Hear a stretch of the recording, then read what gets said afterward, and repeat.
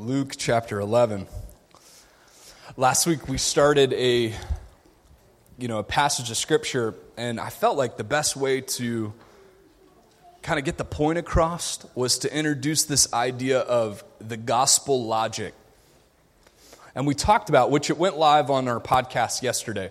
So if you missed last week, this will be the two-part to that. So it'll make more sense if you go back and listen to last week's message, which is on our website.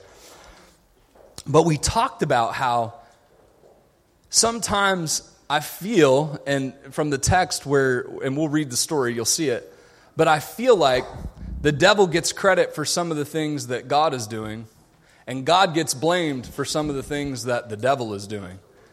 Anybody see that? Has anyone ever experienced that? Well, the Lord's leading, a.k.a. Satan is working.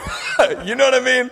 So when I read this text, I'm like, I see a logic that Jesus is approaching, and I don't mean like the modern sense of okay, Jesus is using the laws of logic. I mean literally, there is a path of thinking that the gospel follows, and that path ends and begins with Jesus. So I want you to follow here, and hopefully to clarify, I think there's 4 or 5 things last week that the devil does, and 4 or 5 things that Jesus does in his kingdom. Here we go. Do y'all need someone? Okay. So there were 4 or 5 things that the devil does and 4 or 5 things that Jesus does, and it really helped us set the stage for what is God doing in our lives and what is the devil doing in our lives. And that way we can kind of stop playing the blame game, if you will. And we can maybe set the record straight in our own hearts and in our own lives and begin to move forward spiritually. How many want to take a step forward for the cause of Christ? Yeah, that's what it's all about. So anyway, Jesus, as always, he is breaking it down. I mean, I love the way he handles the Pharisees. I love the way he handles the religious rulers.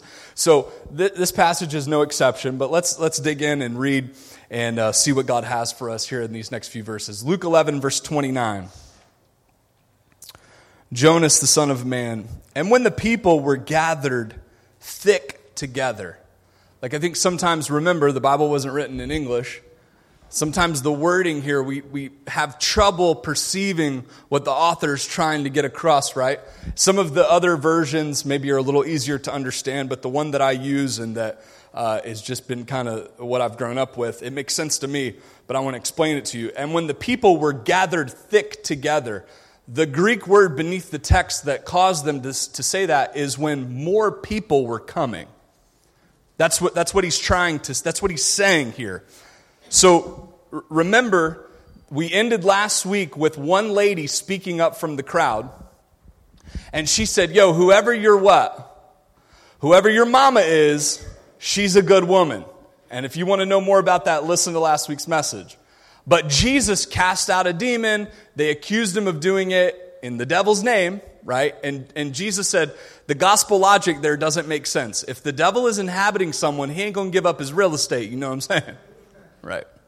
So he set him straight on that and said some other few things. And there was a lady there that was like, yo, man, whoever your mama is, she's a blessed woman.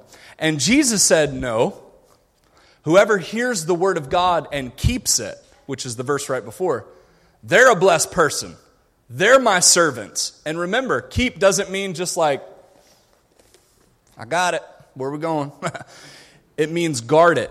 It means protect it. It means keep it close. Defend it, right? I'm going to defend the gospel logic, which means I'm going to defend the way this Bible tells me to handle my relationships.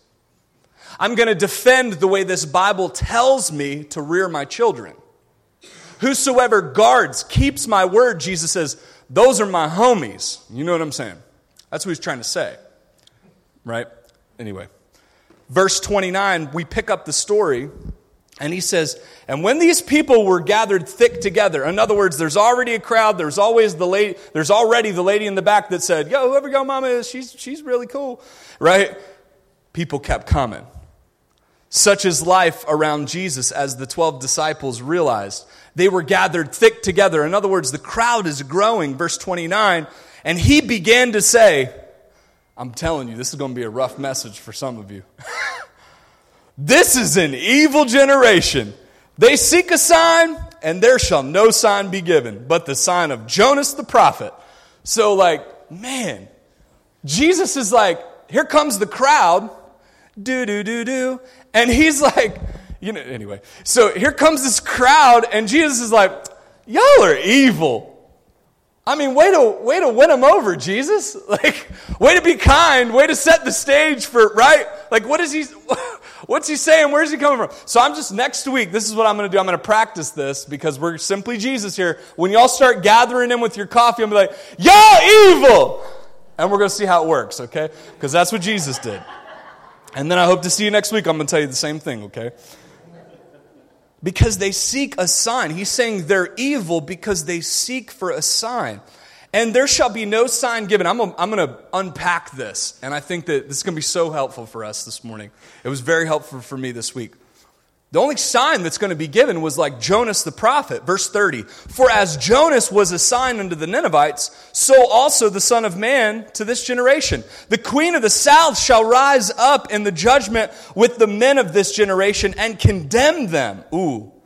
We're going to unpack that too. For she came from the utmost parts of the earth to hear the wisdom of Solomon, and behold, a greater than Solomon is here. He was talking about himself. The men of Nineveh shall rise up in the judgment with this generation and shall condemn it. For they repented at the preaching of Jonas, and behold, a greater than Jonas is here.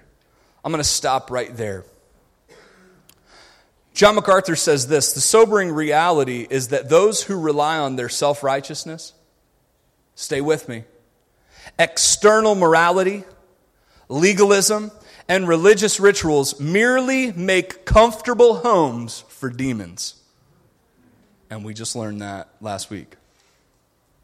Remember what Jesus said? A demon is in the desert when he doesn't have a body to inhabit.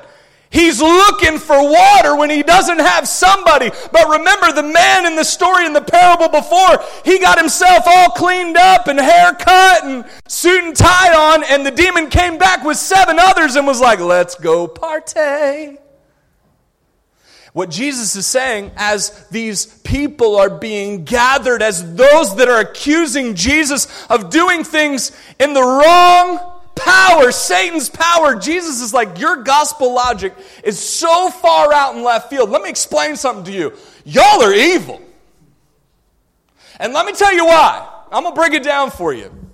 And the point is people who are outwardly gorgeous spiritually, and remember the Lord's Prayer, and then the Luke 18 parable of the Pharisee over here and the publican over there. One went away redeemed, the one who didn't look good on the outside. The one who did look good on the outside was condemned, right? So we have to change our logic, our thinking in the church to this position where I am not just putting on a ritualistic, spiritually persona that others will think I got it together. Jesus is like, that's evil. This is not good. This is a problem. You're just making pretty homes for demons. And for some of you, this is hard. This is hard to understand, not just to understand, but to reconcile, to resolve with this concept that Jesus would look at these people and say, you're evil. And I want to help you with that. Those of you that think, and I'm not, trust me, man, I'm just preaching the Word of God. That's all I'm doing, right? I'm reading the text and I'm explaining to you what's going on here. So I'm not trying to make enemies. I'm trying to make Jesus followers this morning. Do you understand? So don't get mad at the text. Understand. See what's beneath what he's trying to teach us. Let's change our logic. If you were seated next to Christ right now and he looked at you and said, I'm sorry, but you're wrong, would you accept it? Unfortunately, this generation, these people that were around him in this story, guess what? They didn't. You follow me? I'm hot, excuse me. Got to take this off. How many of you are warm? See, Mr. Dave? We've been arguing about the heat all morning. He says, continue on. Listen to this. Matthew, the tax collector, throws a party for his friends to come and meet the man from Galilee that changed his entire perspective on life. And the Pharisees are upset that Jesus would even be seen with such sinners. If he was the spiritual leader that he claimed to be, his response was one for the books. I came to those that are in need of a physician, he said. I came to present for those that need me, not for those that think they have it all figured out. Jesus said, I came to heal the sick, not to be a spectacle for those that are already healed.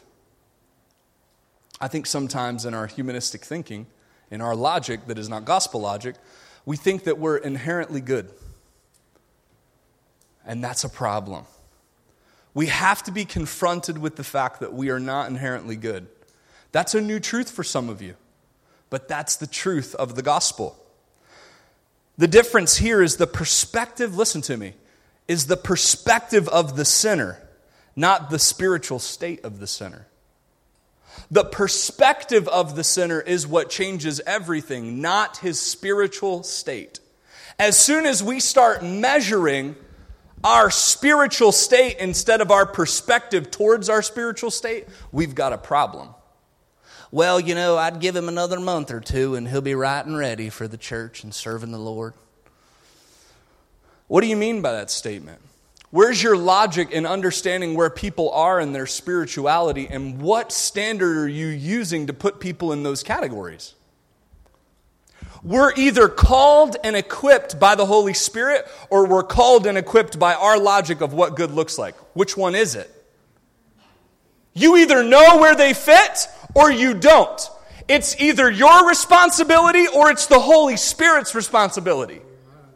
Each and every one of us are fitly joined together because this is His church and He's building it. My giftings are not my giftings. They're what God gave me to use. So I didn't call myself. He called me into it and blessed me with the giftings for the job that He had for me. And my job is no better than the job of those that came this week and scrubbed the church and that invited someone else out and that was kind and that shared a meal this week for those that were sick. The church is the church, and whether you're the toe or whether you're the nose, it is God who calls and equips, not our judgment of where they should and should not serve.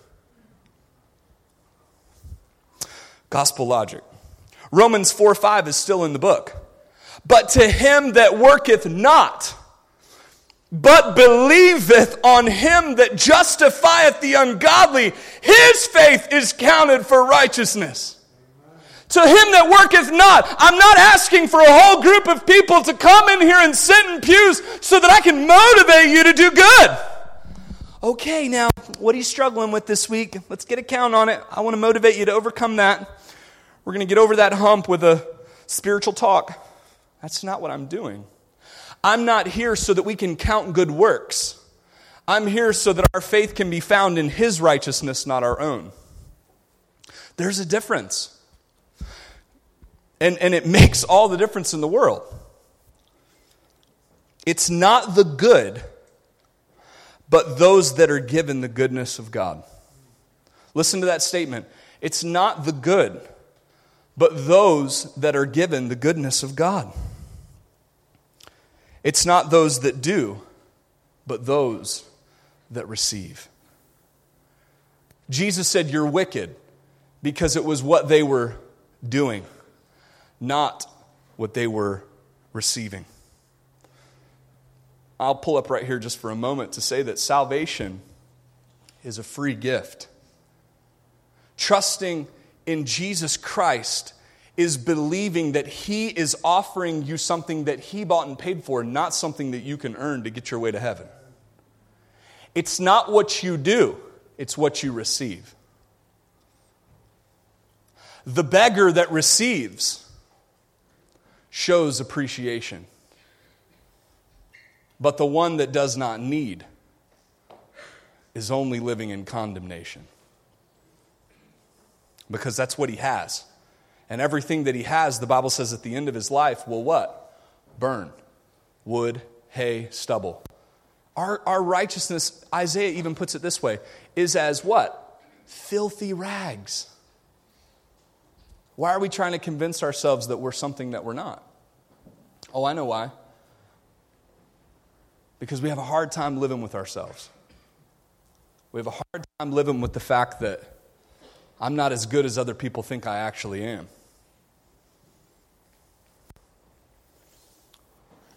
Not an easy concept. Those that receive do. Here's the two stories. Look right there at verse 29. And when the people were gathered thick together, right, they sought for a sign. Jesus said, I'm not going to give you a sign other than the one that was already given, like Jonah the prophet. Jonah, that's the prophet that's being talked about. The spelling's a little different. Verse 30, for as Jonas was a sign unto the Ninevites, so shall also the Son of Man be to this generation. Look at 31. The queen of the south shall rise up in judgment with the men of this generation and condemn them. For she came from the utmost parts of the earth to hear the wisdom of Solomon, and behold, a greater than Solomon is here. Listen to 32. The men of Nineveh shall rise up in the judgment with this generation and shall condemn them. So listen, Jesus says, follow the text here. Y'all are evil. And you know who's going to tell... Oh, this is so good. You know who's going to tell you that you're evil at judgment? The people who you think are evil.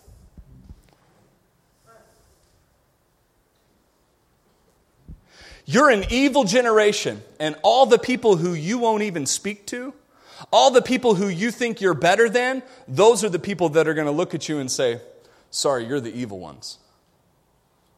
That's tough. The two stories look like this. The Queen of Sheba, if you want to dig into that more, it's 1 Kings 10, 1 through 9. Listen to this. She was a pagan. She saw the wisdom of Solomon, and she believed. And what Jesus was saying is, I'm greater than who? Solomon. The story is an Old Testament story about King Solomon, the son of David. How King David had bloody hands. He wasn't able to build the temple, the house of God. So that was a job left for his son Solomon.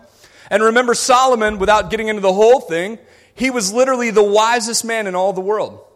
Queen of Sheba, someone who believed in many gods, someone who believed in pagan rituals, traveled, and the Bible says she gave hundreds of talents of gold to King Solomon. A talent is like 70 pounds. It's a form of weight measurement. When you hear the word in the Bible, that talent, that's a measure of weight. That's like a 60-pound dumbbell.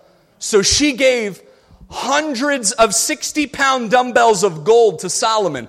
And she was a pagan, idol-worshiping non-believer.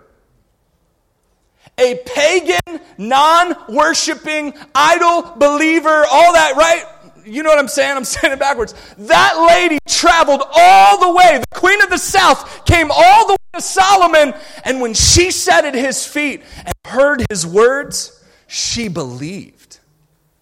She said, truly, this is the wisdom from on high. Truly, you have something that money cannot buy. And she gave him an unbelievable amount of money and wealth and gifts. Things towards the house of God. Think about that, church. Someone who was a pagan non-believer. And Jesus said, guess what? If the Queen of Sheba, who never believed, who worshipped idols, would come and listen to Solomon and believe in what he had to say, this tells me why you're so wicked. Because I'm the Son of God. I'm Jesus, and I'm standing here telling you truth. And you're seeking for a what? A sign. What about the Queen of Sheba? She didn't need a sign. She came all the way, and Solomon just told her, and she knew in his wisdom that it was true. What about the Ninevites? Jonah, he didn't even want to go there. He was the one who said, I'm not going there. Those people can rot in hell. Those people killed my people. I'm not going there. And then what happened? Swallowed in the belly of a what? A whale. Knowing that God would take that ship under as he's fleeing to Tarshish, he tells the ship captain, throw me overboard, all right? Because I'm the reason this ship is about to go down. They throw Jonah over and everything's what? Okay. Here comes the fish. Bloop, bloop. And Jonah's chilling in the belly of a whale like, are you serious? Can you imagine who wants to be saved from an absolute storm in the belly of a whale? I can think of other ways I'd rather be saved. But I'm safe in here in some kind of like hyper spiritual submarine, God. Like taking me all the way down to the bottom. But what does this mean? Oh, wait a minute, I'll tell you. So Jonah didn't want to go. Jesus came into his own willingly. For God so loved the world that he gave. Jonah fought and fought and fought and fought. And Jesus said, I'll give up my kingdom. I'll come down. I'll put on human flesh. I'll go through temptations. I'll go all the way to the cross. How do we prepare our heart for Holy Week? Prepare your heart by thinking about what Jesus did for you and what Jesus did for me. He said, I'll go because I love them. Jonah in the whale's belly 3 days and 3 nights so that he would not see corruption, got launched. He was a vomit chunk and then decided, all right, I guess I'll go to Nineveh. How about that, kids? You know what I'm saying? We got a God that will put you in a whale's belly and then throw you up 3 days later. That's pretty cool, isn't it? Sounds like a good line to invite somebody to church. Yo, man, my God, he gives rides in whales. That's pretty good. Think about that one. I'm just saying. But the point of the story is, Jesus goes, okay, y'all evil, first of all, all y'all evil, and it's because you know these stories. I'm telling you something you know. The Queen of Sheba was not Jewish. She came from all the way down south, up to the northeast. Anyway, I'm just making that up. But the point is, she came all the way to have a conversation with Solomon, and what he said was good enough as gold for her. And she was saved. Jonah didn't even want to go to Nineveh, and I had to use a whale to get his tail back to Nineveh so that he could give the gospel to non-believers. And guess what happened? He didn't even want to be here. He didn't even want to be there. He gave the gospel, and what happened? The whole city, what? Repented. And they were like, oh my goodness, this is truth. And Jonah was like, man, he didn't even want them to get saved. Jonah was like, the gospel is so powerful that I just gave it to him. That's the way that it was. And this whole nation repented, and now they're going to heaven. Jesus said, that's the sign you're going to get. The sign is that Jonah didn't even want to be there, and I want to be here. And I'm not good enough for you. At some point, we got to wake up and smell roses. That what you think is going to be enough to cause you to sell out for Christ is never going to be enough. If simply Jesus is not a message that gets you excited, no sign will. Just give us a sign. Scholarship says that they were looking for him to reverse the wind, right? Levitate, do something that was physical. And he was like, y'all got no idea. I just cast out a demon. Don't you think that if I wanted to do that, I could? And the point is, if I did that, guess what? You still wouldn't believe. That's the point of the story. I got to find my notes. God loved you to himself, church. God extends grace that reaches past anything we could ever contribute, church. Remember the story about the Good Samaritan? Remember we talked about that a few weeks back? The point of the Good Samaritan, what was the point of the story? The point of the story was that we never would have gone to that extent to save someone who was an enemy. That's the point. When are we going to get this theme through our hearts and understand through gospel logic that this is not a work of our own flesh? This is a work of the Spirit. Matthew 28, 11 through 20. If you have your Bibles, go ahead and go there. Matthew 28, 11 through 20. It doesn't stop there. Church, it doesn't stop there. These evil people, we continue the story, right? Next week is Holy Week. Palm Sunday marks the time when they were praising Jesus' name, right? Hail King Jesus. And within 1 week, they were saying what? Come on. Crucify him. Crucify him. Does that make any sense? Where's the logic in that? The logic is that if you have a belief system, if you have a religious POV, point of view, that is you doing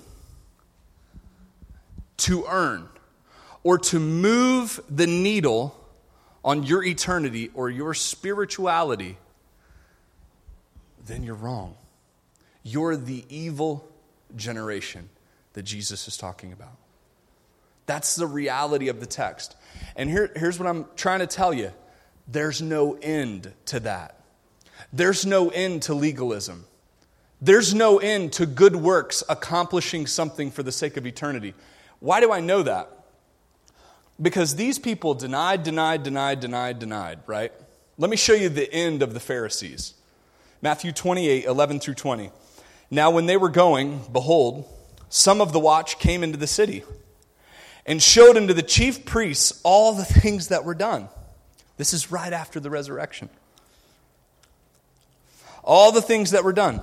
And when they were assembled with the elders and had taken counsel, they gave large money unto the soldiers, saying, Say ye, his disciples came by night and stole him away while we slept. And if this come to the governor's ears, we will persuade him and secure you. So they took the money and did as they were taught. And this saying is commonly reported among the Jews unto this day. What in the world? Then the 11 disciples went away into Galilee, into a mountain where Jesus had appointed them. And when they saw him, they worshipped him, but some doubted. And Jesus came and spake unto them, saying, All power is given to me in heaven and in earth. Go ye therefore and teach all nations, baptizing them in the name of the Father and the Son and the Holy Ghost, teaching them to observe all things whatsoever I have commanded you. And lo, I'm with you always, even unto the end of the world. Amen. And he ascended up into heaven. So all the way up until the end, when Jesus leaves, what is the narrative of the story? These same evil people, all the way to the end, after Jesus gave them, watch, the ultimate sign. What was the ultimate sign? The resurrection. Jesus knew that was going to happen. He knew he was going to go to the cross. Remember, he's still trying to convince his disciples this whole time. There's been many a times that he's pulled up and tried to have a one-on-one with these guys and be like, look, I'm going to the cross. And they didn't want to have anything to do with it. But the point is that he died, was put in the grave, and 3 days later, he what? Boom. He come up out of that grave. We're going to celebrate on Easter Sunday the fact that he is risen. That everything that he said was true. That, oh my goodness gracious, Lord God Almighty came down into the flesh. And not only did he come down into the flesh, he conquered death, hell, and the grave. All the sin that mankind has endured and gone through, he took it on himself. And he lived perfectly, and he went right up to the cross, died for it, went into the grave. And 3 days later, what? Rose again. The gospel logic is that Jesus was telling the what? The truth. And what did they do? They went and found the guards, these same evil people, and they said, hey, I'm going to give you some money. And what you're going to do is you're going to say that his disciples came and what? Took his body. These soldiers are going, I'm going to take your money. You know what I'm saying? I'm going to take your money. But what happened. I can almost think that the soldiers were looking at him and going, when are y'all going to give it up? When are y'all going to give it up? And the Bible says the saying is true unto what? This day. People still deny it. Y'all, if somebody could raise themselves from the dead and beat the grave, I'm on his team. You know what I'm saying? I'm with that guy. Whoever your mama is, she the girl. How's that right? Remember the last passage? No. Whoever takes what I'm saying as truth and keeps it. Church, listen to me. it does, whatever you're seeking this morning, if it's not Him, it's not going to work. They went all the way to the nth degree to pay off and create a fabricated story. While we're celebrating His resurrection on Easter, they're going to be like, yep, y'all heard, didn't you? His disciples yanked Him out of there and took Him across town. I'm serious! Where's the logic in that? I was listening to a pastor this week talk about how what we believe is like rooted in the fact that we have Scripture. I think it's hundreds of millions of copies circulated. 99% like this. All the stories, not one theological difference in any of the manuscripts that were produced. And the whole entire New Testament, watch this, was completed 70 years after the death of Christ. 70 years after the death of Christ, the entirety of the New Testament was compiled and was moving around the known world. Hey, here's the story. Hey, here's the gospel. Let me explain something to you about Jesus. He is the man, and He'll take everything you're not, and He'll give it to you, and it's including a home in heaven if you'll just believe and trust in Him. You see, we couldn't do it. The first Adam couldn't do it, but the second Adam sure could. And he lived perfect. And he did everything he did for you and I. Here's the Bible. All the Pauline epistles. All the Gospels. Within 70 years of Jesus going. You know, we believe things about Alexander the Great from two authors that completed that history 400 years after he passed. Go watch Levi Lusko. He preached a message last week, and that's what the man, I mean, it's crazy. History is fact. These two authors wrote books 400 years later about his life and his conquest as a 30-year-old man. And we take it as what? History. Fact. It happened. Alexander the Great conquered the known what? World. Wow. All right. See y'all next week. Jeez. What was the first president of the United States? That was a little weak too. All right. We're going to have a history lesson next week, okay? And we're all going to read a book together and we're going to read it aloud. It's going to be a great experience. That's how we have what we believe. Just in case that social media and the internet has ruined everybody, okay? There was times when things happened and other people wrote them down and other people read about it later and they're like, oh yeah, that's really cool. That's called history. Okay? And there was a 400-year gap between Alexander the Great's life and the two men who wrote about him, and we believe it. Okay, unless you didn't go to the right school. You went to the school for kids who don't read good. Great classic movie. Church, take the mind-blowing gospel logic that in 70 years, the entirety of the New Testament was circulating around the world. And we still have it today, 99.9% accurate as far as the copies together. Not one theological difference. And I say, who's the first president of the United States? And you all say, yeah, George Washington. Were you there? Did you meet George and Martha? Would you go over for tea or something? How do you know? But we believe it because we have a history book. I'm just saying, it makes sense what we believe. By faith. It's an experience, not just a book knowledge. If you're struggling with the logic of it on that end of it, come on back. Believe it first by faith, and I promise you all those things will fall into line. It's a true story by the prophets. But my point is this. These gents, these wicked people, listen to me, were good people. Church, they were good people. People would look at them and say, they have it together. They are the religious leaders. They run the synagogues. If you need something, you go to them and they'll help you. They'll give you spiritual guidance. And Jesus said, you're wicked. How do you reconcile that fact? They're good people. Jesus calls them evil. I'm going to tell you how to reconcile that. I'll give you just a few points that will help you reconcile that. But this story, understanding that those very people were paying people off at the end of the day, to say that his resurrection didn't happen? How does that happen? Okay, quickly. Good isn't good. Romans 5:12. Wherefore is by one man sin entered into the world. John 3:19 through 20. And this is the condemnation. And here's the next part. Stay with me, church. This is the next part of the passage that we'll look at today. And we'll close here. John 3:19 through 20. And this is the condemnation. This is where we get the fact that they were evil. That light is come into the world. And men love darkness rather than light because their deeds were what? Evil. For everyone that doeth evil hateth the light, neither cometh to the light, lest his deeds should be reproved. Go back, Luke chapter 11, verse 33. Look at it. Verse 33, if you have your Bibles open to the original text. No man, when he hath lighted a candle, putteth it in a secret place, neither under a bushel, but on a candlestick, that they which come in may see the light. The light of the body is the eye. Therefore, when thine eye is single, thy whole body also is full of light. And when thine eye is evil, thy body also is full of darkness.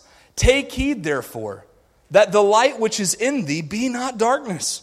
If thy whole body therefore be full of light, having no part dark, the whole shall be full of light. And as when the bright shining of the candle doth give thee light. Church, we're going to end with this illustration. How many have a flashlight at home? Y'all need to go to the store when you leave here, and the rest of you need to get a flashlight. You never know when a power outage is going to come. How many have a candle? You're the most unprepared congregation. Do you have a generator? Anybody? Man, and they're the same people who had the flashlights. Some of y'all are done. When the zombie apocalypse hits, I ain't going to your house, and I'm not letting you in either. I'm just saying. Man, y'all need to prepare yourselves. Listen, church, listen. Jesus said, how many of you light a candle and go put it under the table? Man, it's really dark in here. Hold on, let me go get a candle and light it, and then I'm going to go put it under here. Hey, y'all, can you see? Can you see anything? Why not? Nope. Nobody does that. Nobody turns on a flashlight and puts it under their jacket. We're in the woods. Hey, I got my flashlight. This is going to work really good. I got it, brand new Home Depot. And you turn it on, and then you put it in your pocket. All right, guys, let's go. Come on, hold hands. It's really hard to see. Well, why don't you take the flashlight out of your what? Oh, and then we'll be able to. So Jesus is like, y'all are evil.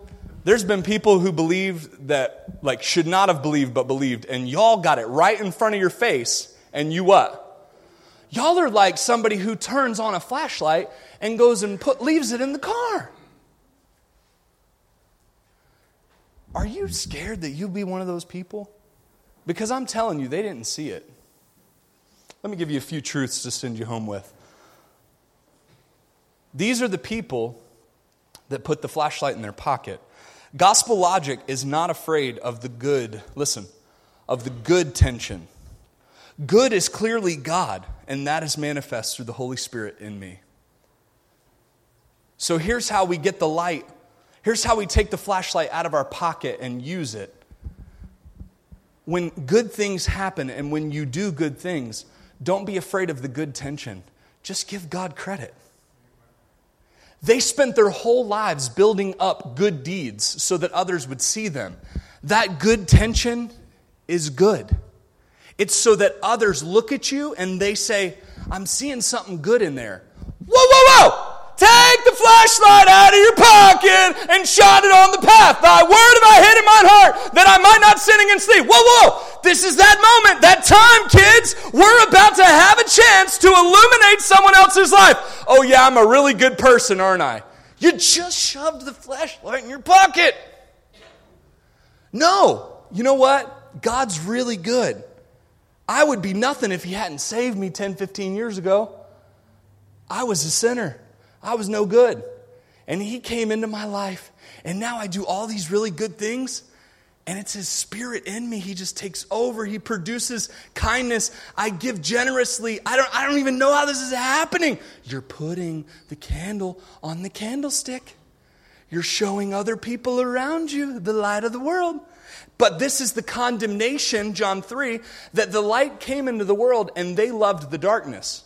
Is it because they were evil people like you're thinking? No! God was saying the evil people were the people that looked good. They were the ones out front saying, look at me, I'm the flashlight, check me out, yo. No, you're not. Your deeds are evil, Romans says. And this is going to be some next level. John 1:9 through 12 says, that was the true light which lighteth every man that cometh into the world. He was in the world was made by him. Watch this, and the world knew him not. He came into his own, and his own received him not. But as many as received him, to them gave he power to become the sons of God, even to them that believe on his name. The second thing is that gospel logic makes us sons and daughters, not distant cousins that name drop Jesus to earn good merit badges with a seared conscience. There's a lot of truth in that. The gospel logic is okay with the good tension. When other people look at you, you give the goodness of God right back to the one who deserves it. That's gospel logic. And number two, you're a son and daughter. God said, I've not come to merely try to make you look better. I've come to make you a son and daughter. You're a part of me. You're a part of my family, not a distant cousin that name drops Jesus to earn a good merit badge with a seared conscience. How many have experienced that? Yeah, I'm a Christian. Yeah, I do really good things. You're like some kind of weird distant cousin. Like the duplicity that's involved there. People who are afraid to give the goodness back to God aren't sons and daughters. Sons and daughters that come to the table are adopted. They know what they come from. Ephesians 5:8. For ye were sometimes darkness, but now are ye the light of the Lord. Walk as children of the what? Light. I'm just carrying the message. I'm carrying the light. I'm a son and daughter. 1 Peter 2:9 says, but ye are a chosen generation, a royal priesthood, and holy nation, a peculiar people. I don't have time to get into that, but that should show forth the praises of him that hath called you out of darkness and into his marvelous light. The third thing is that gospel logic is for us to be filled with what God sees. It's for us to be filled with what God sees. The last verse says in Luke 11, if thy whole body therefore be full of light, having no part dark, the whole shall be full of light. As when the bright light shining of a candle doth give thee light. Church, as I close, think here with me. The Bible says that the eye is the gate to the what? Soul. And if thy eye be single, is what the text says. So what's Jesus saying? Light is used to come through the what? The eye. And it illuminates the interior being of your soul. Spiritually speaking. So here's what it means. Singular, if thine eye be singular, or if thine eye be cloudy.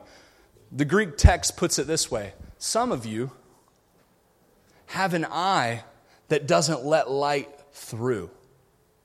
Others have eyes that are clear and that see what things are and why they are the way they are. So here's what Jesus is trying to say. If you're to walk as children of the light, then you're seeing the world the way God sees it. There's a lot of implications to that, more than I have time to get into today. But I want you to think about this. How do you view the world around you? No. Wait a minute. Pastor Matt, you said this is about setting a light on a candlestick. This is about carrying Jesus everywhere. That was an analogy he used. But Jesus brought that analogy home with the analogy of the eye. He said the light will illuminate your body. That's on the what? On the inside. He's saying if you see the world clearly the way I'm going to see it, the light is going to come in your eye and fill your heart. Gospel logic is not worried about protecting. It's worrying about what? Receiving. It's Jesus's another creative way that Jesus says, stay with me, church. Poor thing. Give that poor girl a Bible. Once again, it's not about how you look. It's about the way you're looking at it. I know this is it's a next level concept. It's hard because when I talk to some of you about the way the world is, it's, well, shut it down. Katie, bar the door. Circle the wagons. Lord, come on back. But are we viewing the world with the compassion of Christ? If we do, watch. Our eyes are open and light comes what? In, and you're at peace with what's going on. Paul said, I renew the inward man daily. The gospel logic. Another week to talk about it. Another week to present to you a different perspective of what Jesus is trying to say to us. I hope that you'll open your eyes and let that light in. You know, the devil's really good at putting colored contacts on all of us, isn't he? We walk around and he's like, look at it through that filter. Here's some rose-colored glasses to use as you walk around. Take the blinders off. You were twofold the child of wrath. You were in the same position. Stop thinking your stuff doesn't stink. The only good that is in you, produced by you seeing the light. How are they to know if they've never what? Seen it.